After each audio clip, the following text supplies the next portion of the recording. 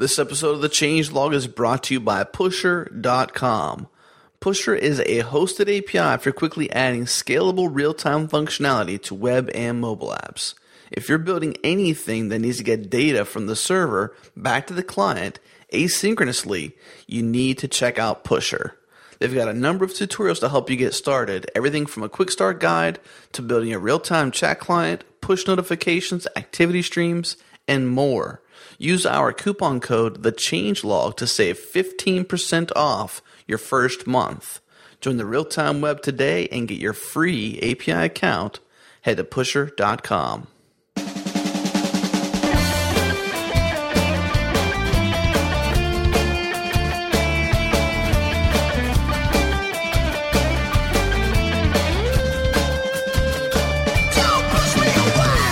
Welcome to the Changelog episode 0.8.1. I'm Adam Stacoviak. And I'm Wynn Netherland. This is the Changelog. We cover what's fresh and new and open source. If you found us on iTunes, we're also up on the web at thechangelog.com. We're also up on GitHub. Head to github.com/explore. You'll find some training repos, some feature repos from our blog, as well as the audio podcast. And if you're on Twitter, follow the Changelog and me, Adam Stack. And I'm Penguin, Pengwynn. Fun episode this week. Talked to Tony Arcieri, a.k.a. Bascule, I believe, on Twitter, about his projects Celluloid and Decel and Real. Basically, multi-threaded programming in Ruby. This seems to be a go-to project for folks building these types of applications in Ruby. Stuff I'll never use, huh? Yeah, pretty much. It's interesting to some folks out there. It's we mentioned it in the Voice over IP, the Adhesion episode. I had to think about the project name. The Adhesion episode 079 was the last time we mentioned Celluloid, but it's come up a few times on the Changelog. Yeah, and even though it's not popular with me, that episode was really popular. So if you haven't listened to it, go back and listen. There's people out there that listen to the show, I promise. Yeah, sure. Fun episode this week. Should we get to it? Let's do it.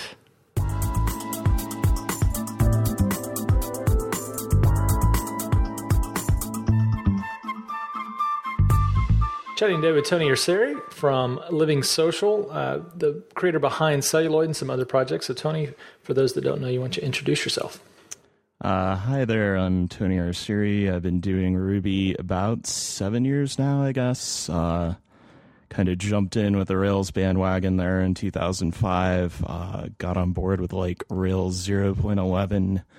This was back when everybody was deploying with fast CGI and Lighty was the cool new hotness of the day. So I guess I've been around a while.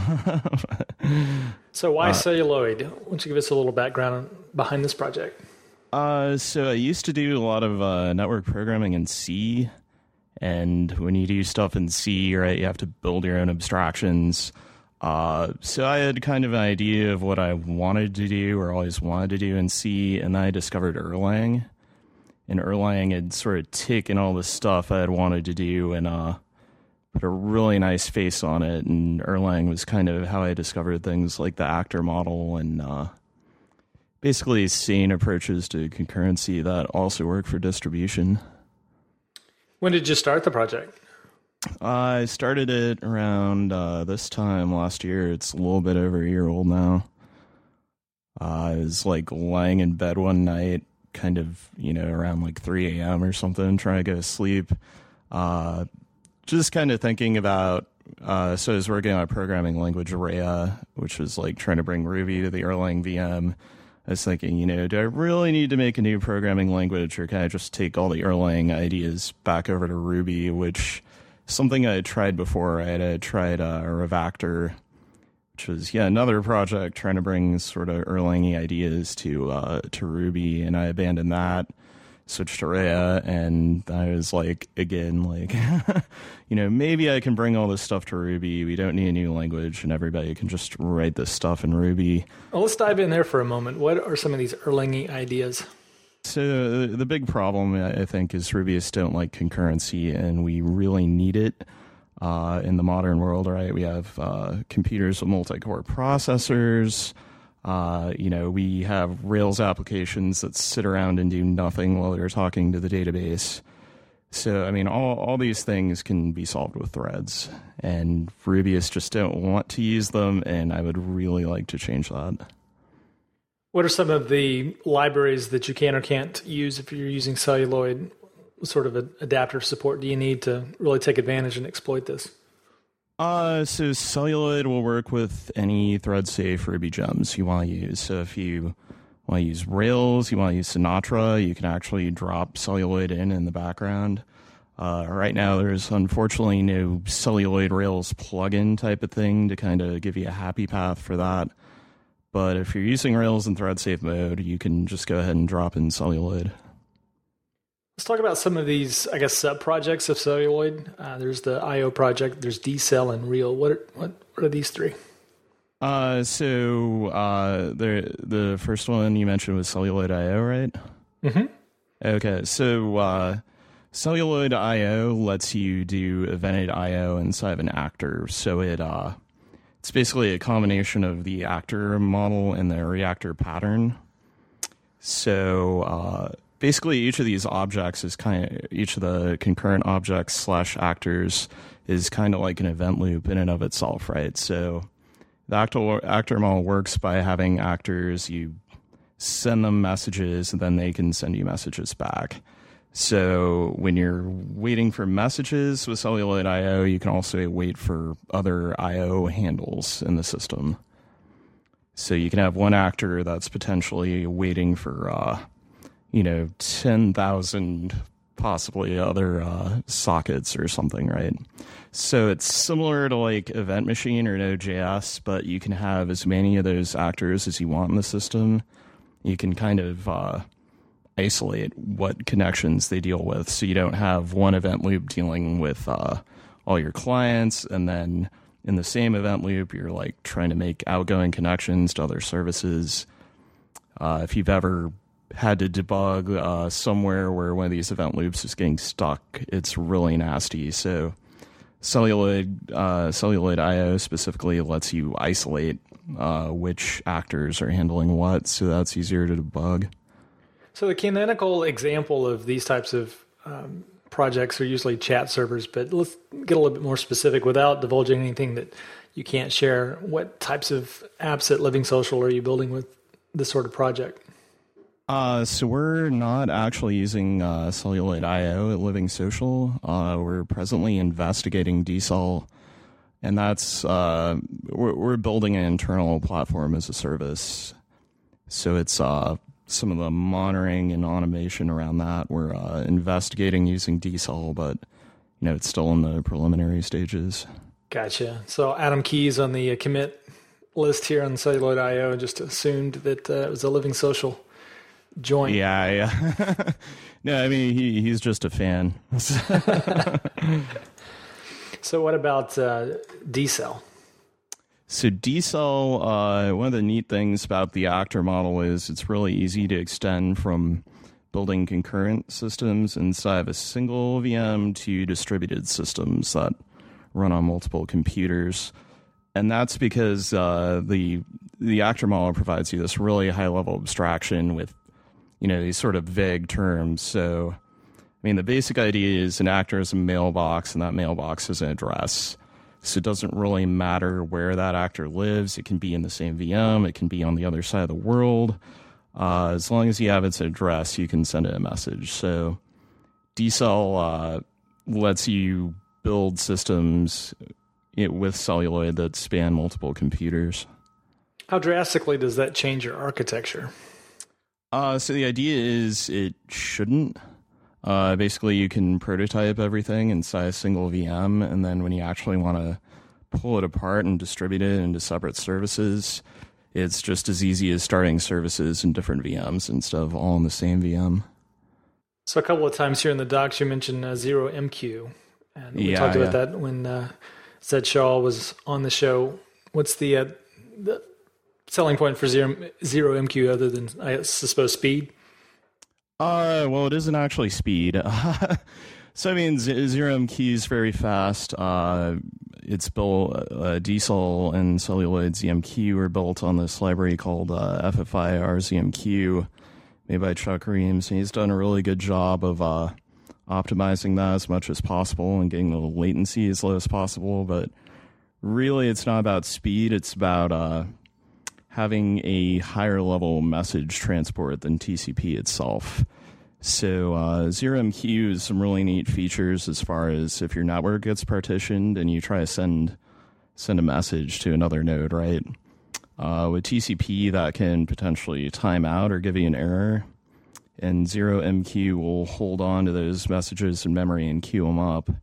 And then as soon as that connection becomes available again, it can send them all off. So it's sort of gives you some basic features of message queues, but without a broker. How long has 0MQ been around? I've known about it for like 3 years, I think, maybe even more.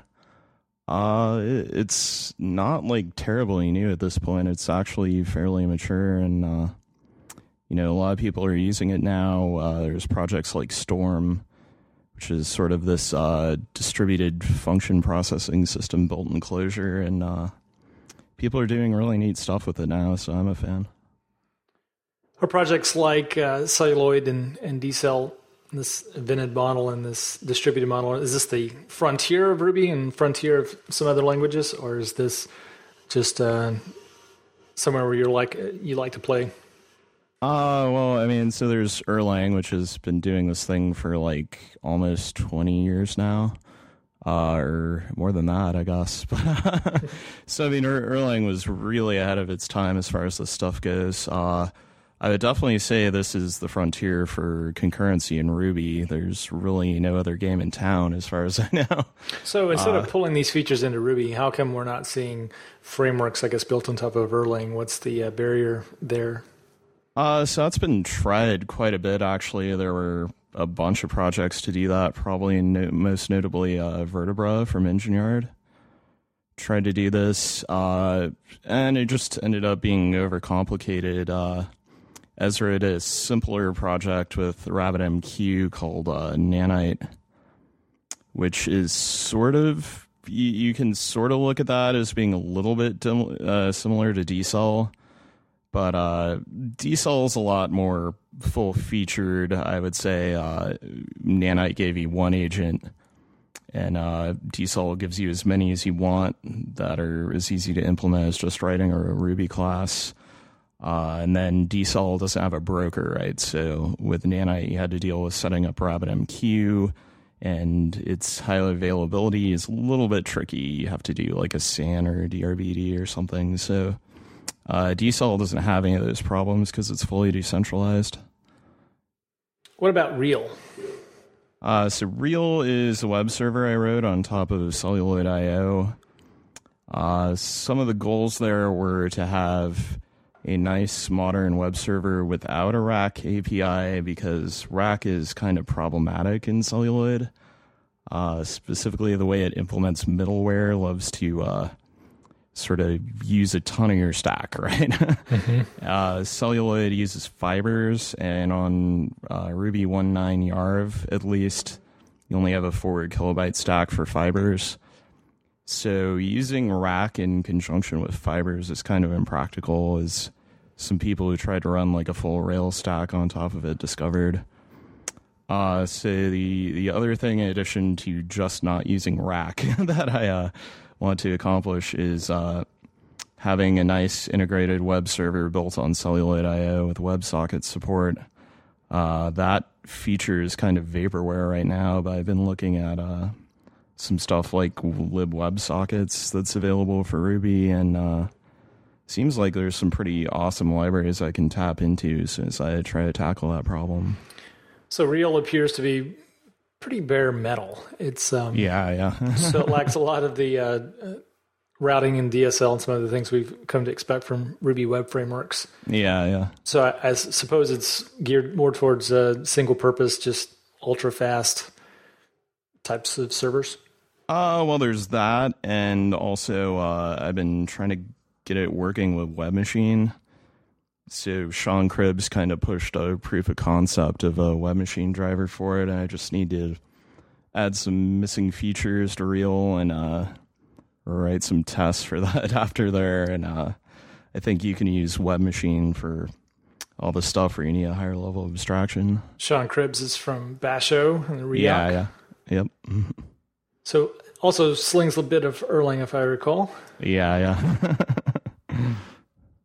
So what sort of projects are you building if you're not building these low-level projects? I mean, I'm always fascinated by folks that are building frameworks and libraries that ultimately other developers build, and that's what they're doing exclusively. But what sort of, I guess, user-facing work are you doing? So I don't really have any super serious projects I'm building with Celluloid. A couple of them I built an IRC bot called Cellulon. Sort of similar to Hubot, but more Unix philosophy, where each script is just a script.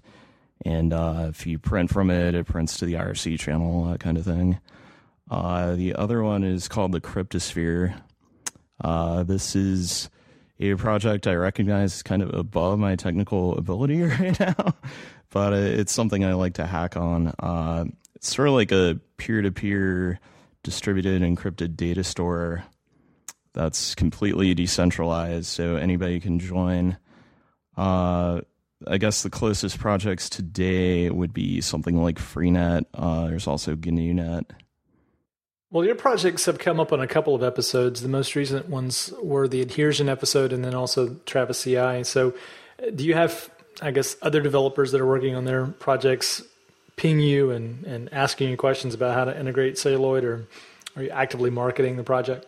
Yeah, definitely. So there's an IRC channel, just pound Celluloid on Freenode, and actually there's been quite a bit of traffic in there lately. So yeah, like Ben Langfield, I believe is his name for Adhesion, right?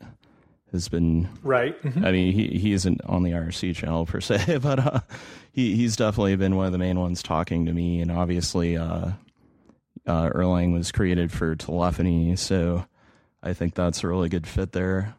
But yeah, I mean, there's been a lot of people who already have a project, and they've, been dealing with some of the issues of threads, and they're like, I just want something simpler. So it's been a lot of investigation of rewriting existing projects with Celluloid. Are you seeing an uptick in adoption of these projects? Yeah, or not, if not adoption, then interest. So, just people who've, they basically are to the point where they're like, I need a framework because my multi-thread program is too complex. So definitely a lot of interest from that type of person. How much influence, if any, have you gotten from either Node or Twisted or some of the other frameworks in the other languages? So definitely I've gotten a lot of inspiration out of Python. There are a lot of similar projects to this that I had sort of looked at when I was originally developing Revactor. Some of those are like, there's one called Camellia, another one called Eventlet. So those projects were pretty influential. See, beyond that, I mean, the main influence of Celluloid in general is Erlang. So Hey everyone, just want to tell you about a cool project that supports the changelog. It's called Hacker Newsletter. It's a weekly newsletter delivered every Friday that shares some of the best articles on startups, technology, programming, and more. All links are curated by hand from the ever-popular Hacker News website. And right now, 2 big events are happening: the 100th issue of Hacker Newsletter and 10,000 subscribers. So to celebrate, 10 lucky subscribers who open the 100th issue, which comes out June 8th, will win some very cool prizes. For full details, subscribe today at hackernewsletter.com. Shifting gears for a moment, we had planned to talk about light rail, and from the time that we set up this interview till today, there's been another project that's been introduced, which is the Rails API. So we were talking before we started recording, and it sounds like you're going to kind of shut her down on light rail. Yeah, so I mean, the whole goal of light rail was when I was working at Strobe, I was there with 3 Rails core members, Yehuda Katz, Carl Lurch, and Jose Valim. And Carl and Jose had built a Rails 3 stack specifically for Strobe, which had been stripped down to Action Controller Metal specifically. And from there, we just pulled in the stuff we needed. So I thought I'd just put that out there and see if it stuck. And, I talked to Jose, like, is this a good idea? Am I competing with Rails? And it turns out I was kind of competing with Rails, even though Jose gave me the go-ahead to release it there. But, it's been a little bit of a debacle trying to get a standard way to build Rails apps that are only JSON APIs. But now I would say don't use Light Rail. Check out Rails API instead. From Santiago Pastrino, I should mention. Yeah. It's on the blog. Any big differences between what they've done with Rails API and what Light Rail was? So Rails API contains a lot of stuff that's an evolution of stuff that Jose had originally developed that we shipped in Light Rail. He had this thing called wrappers in Light Rail that actually has been pretty much completely rewritten and replaced by this thing called active model serializers. But the basic idea is there's a canonical way to represent JSON. So, some, like right now, everybody makes their own JSON APIs and they all look completely different. So active model serializers was trying to give you a way to standardize. So everything that sort of talks this specific JSON format can all talk to each other, and you don't have to write a bunch of one-off JSON generators and JSON clients. Is that set a level above the models? Are they mixed into the models? Is it a presenter pattern? How does that work? It's its own object that interacts with the models, but has some context beyond what the model does. I think right now the context is only the current user, but it provides an abstraction for serializing JSON, and specifically stuff like you have a client who wants to pull in a resource, but that has a bunch of associations, and you want to grab those all in a single request. It gives you an abstract way to do that. That's a common use case. I think that's a lot of times where a lot of these projects in this space kind of fall down for me is they assume that you got one representation of this particular resource throughout your entire API, and a lot of times there's little nuggets that you want to share in this context that you want a fuller representation in another context. Yeah. I've been using JBuilder, which is DHH's project recently, and I've liked it for that reason. You kind of handcraft and roll your own JSON in that regard, and it supports partials and views. Terrible name, but neat project. I mean, I think that's kind of the underlying philosophical debate is like, is a serializer closer to a view, or is it actually some higher level abstraction that's completely different? There's a lot of room for, implementation details when you come to build an API in Rails. I know that the Rails way is to really support bare array APIs, and it seems like inevitably you want some sort of wrapper envelope or something, or some sort of response object where the actual return value is hanging off of that, so that you can see total number of records and pagination info and some other things that just, unless you stuff those into headers, that are just difficult if you return bare API arrays. Yeah, I mean, so there's actually some security concerns around bare APIs, or bare arrays, because arrays in JavaScript map onto objects, so you can redefine things that arrays do, and potentially a malicious script can get access to that data that way.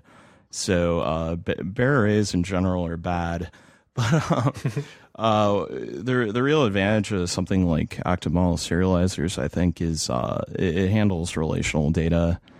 So when I was talking about including other resources, there's a bunch of ways to do that, right? You could sort of nest the resources you want inside of the one you retrieved. And that's bad because you could end up nesting it in several places.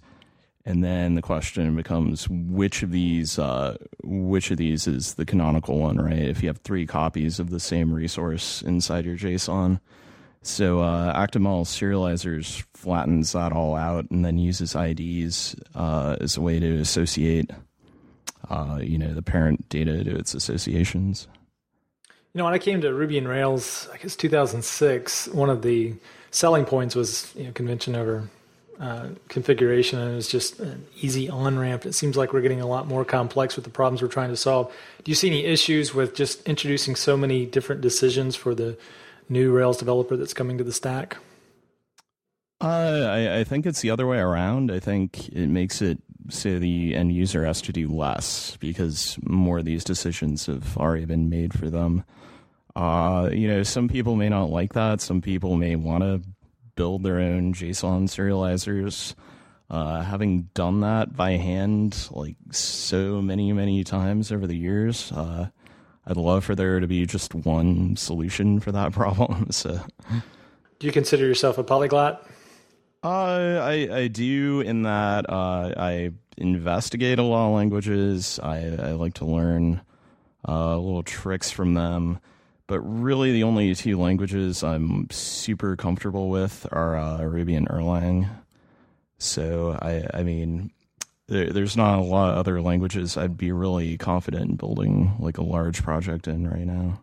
So a lot of times I'll ask folks what features of languages would they want to steal and bring into their favorite language. And you have gone down that path with Erlang, have actually, in more than one way tried to fix that problem. Any other features from any other languages you've used other than the concurrency problems that you'd like to solve in Ruby?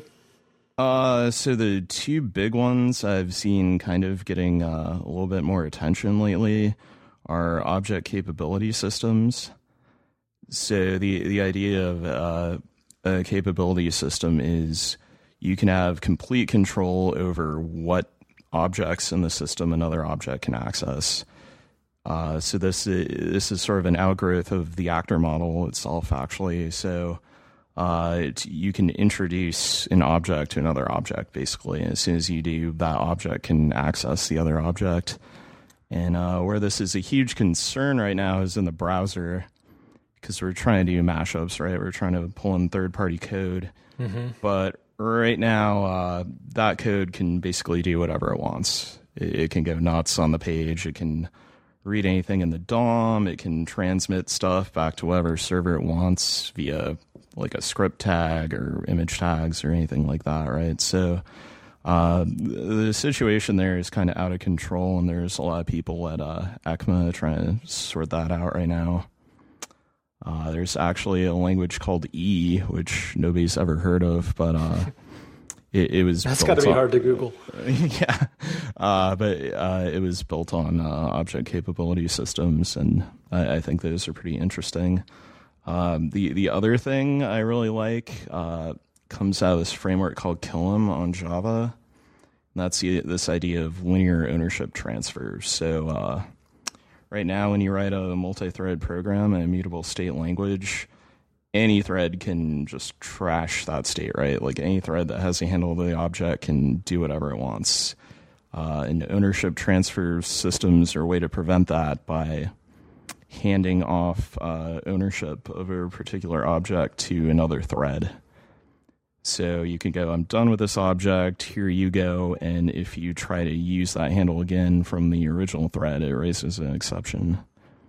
So I think that's a good way to build safe multi-thread programs, even though you have mutable state. You mentioned a few patterns. There seems to be the scale between developer and then programmer and then computer scientist.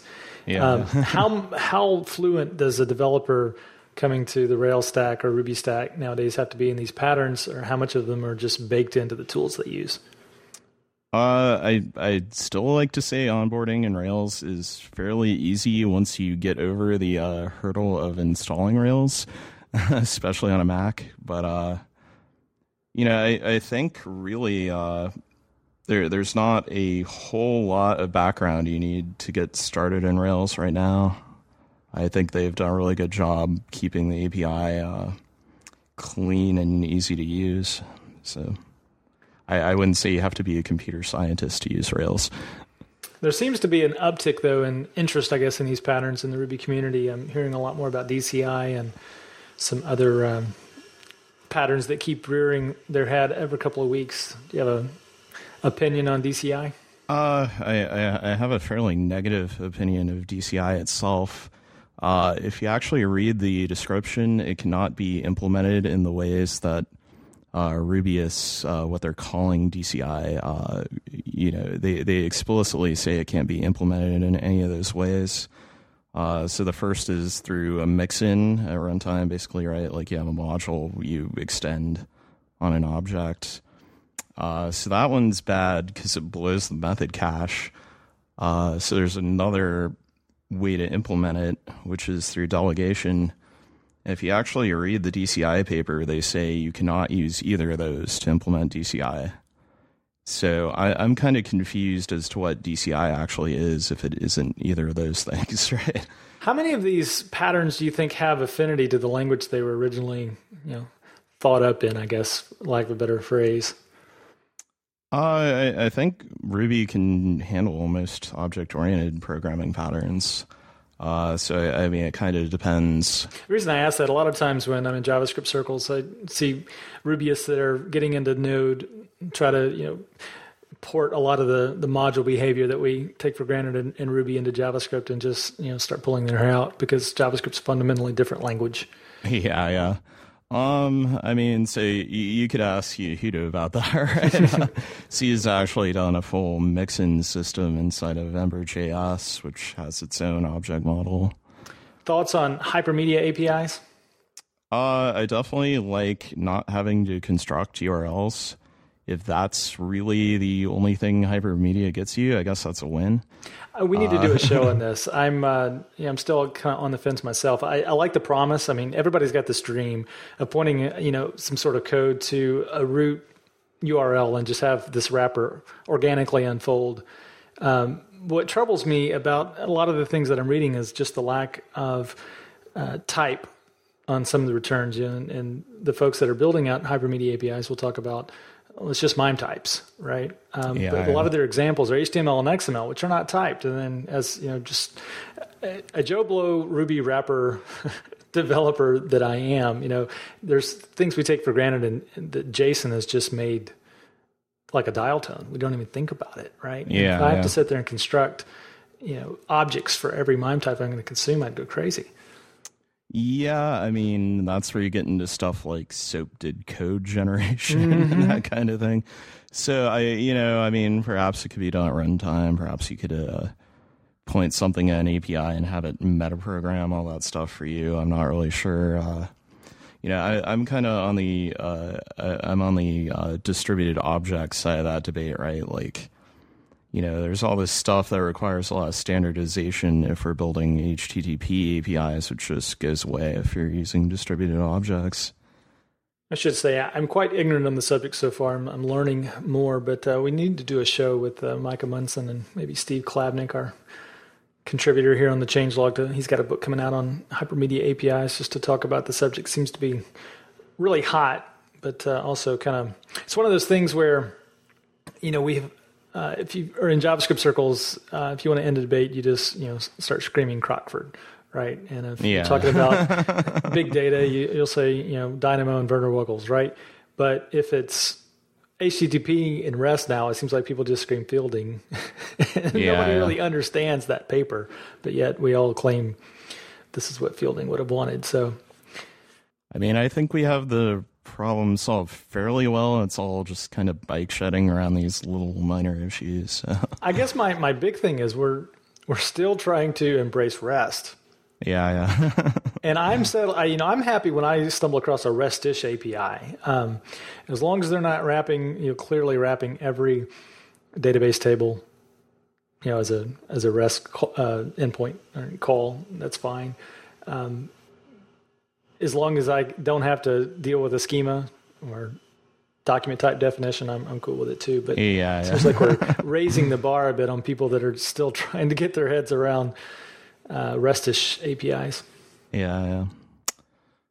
So when you're not hacking on Celluloid or DCell or some of these other projects, what's got you excited as far as open source?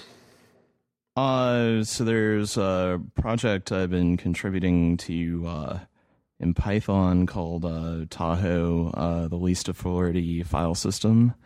I just redesigned their landing page there because it's kind of ugly. But This is a really neat tool. So I mentioned the Cryptosphere earlier. Tahoe is kind of the inspiration for that. But it's a great tool for if you want to run a cooperative backup system with your friends. If you have a bunch of people who have cable modems or run servers or whatever, you can kind of just install this on all those computers. And so long as the bandwidth and storage is more or less free to you, then you get free collaborative backups with this, and you can also use it to share data. So I've been really enjoying that. I'm definitely a big fan of Travis CI. I just got to hang out with all those guys at RailsConf, except for Matthias. But I finally got an invite to the private version of that. It's quite well done. Hey, yeah, nice. I have not seen it myself yet, but what about your text editor? So I use a few different ones. I still use TextMe as my primary editor. I've been sort of investigating MacVim, so I've known how to use Vi since I was like 13 or something, but I don't really like using it as my day-to-day editor, I guess. So I'm a Mac user, right? And OS 10 is these sort of ubiquitous Emacs style key bindings throughout the whole OS. So if I go to switch to Vim, I have to like sort of context shift to Vim mode instead of just using the Emacs key bindings. I played around with Emacs quite a bit when I was learning Clojure, and it seems pretty cool, but I just couldn't get over the learning curve, and I wasn't really sure if I did, I would really actually enjoy it. So, for now, I generally kind of stick with TextMate, and I use Vim on the command line for sort of short one-off type edits. What was your thoughts on Clojure? I really like Clojure. I think it solves a lot of the problems that made Lisp impractical in the past. Just being on the JVM, they can tap into the whole ecosystem of JVM libraries. And they finally, they being Rich Hickey, finally added syntax for some other data structures besides lists, right? So it has maps and vectors that are really handy. As far as trying to build something big in Clojure, I'm just not sure. I would really prefer doing it in Clojure to Ruby. In terms of everything like maintainability and my ability to sort of comprehend the code base, I think it's just easier to do in Ruby. Although I think probably the result, if I wrote it in Clojure, would be a lot faster and have better performance. Do you have a programming hero? Yeah, it's a tough question. I guess I have a few of them. I'm a big fan of the Erlang guys. I've never met Joe Armstrong, but I've met the co-creator of Erlang, Robert Verding, and they're both pretty cool guys. I think they were really way ahead of their time with Erlang, and a lot of this stuff, it's becoming relevant now that we have these massively multi-core computers and really fast internet, and everybody's building distributed programs now. I ask all three of those questions now because the last three episodes, I always assume that nobody's ever heard this show. And so we kind of end the episodes on those questions. The last three episodes we've hung up and someone's pasted in our chat later, hey, dude, you didn't ask me X question. And yeah. So I had my answer ready. So, all right, nice chatting with you today, Tony. Thanks for giving us the lowdown on Celluloid and the other projects. Appreciate it. Yeah, cool.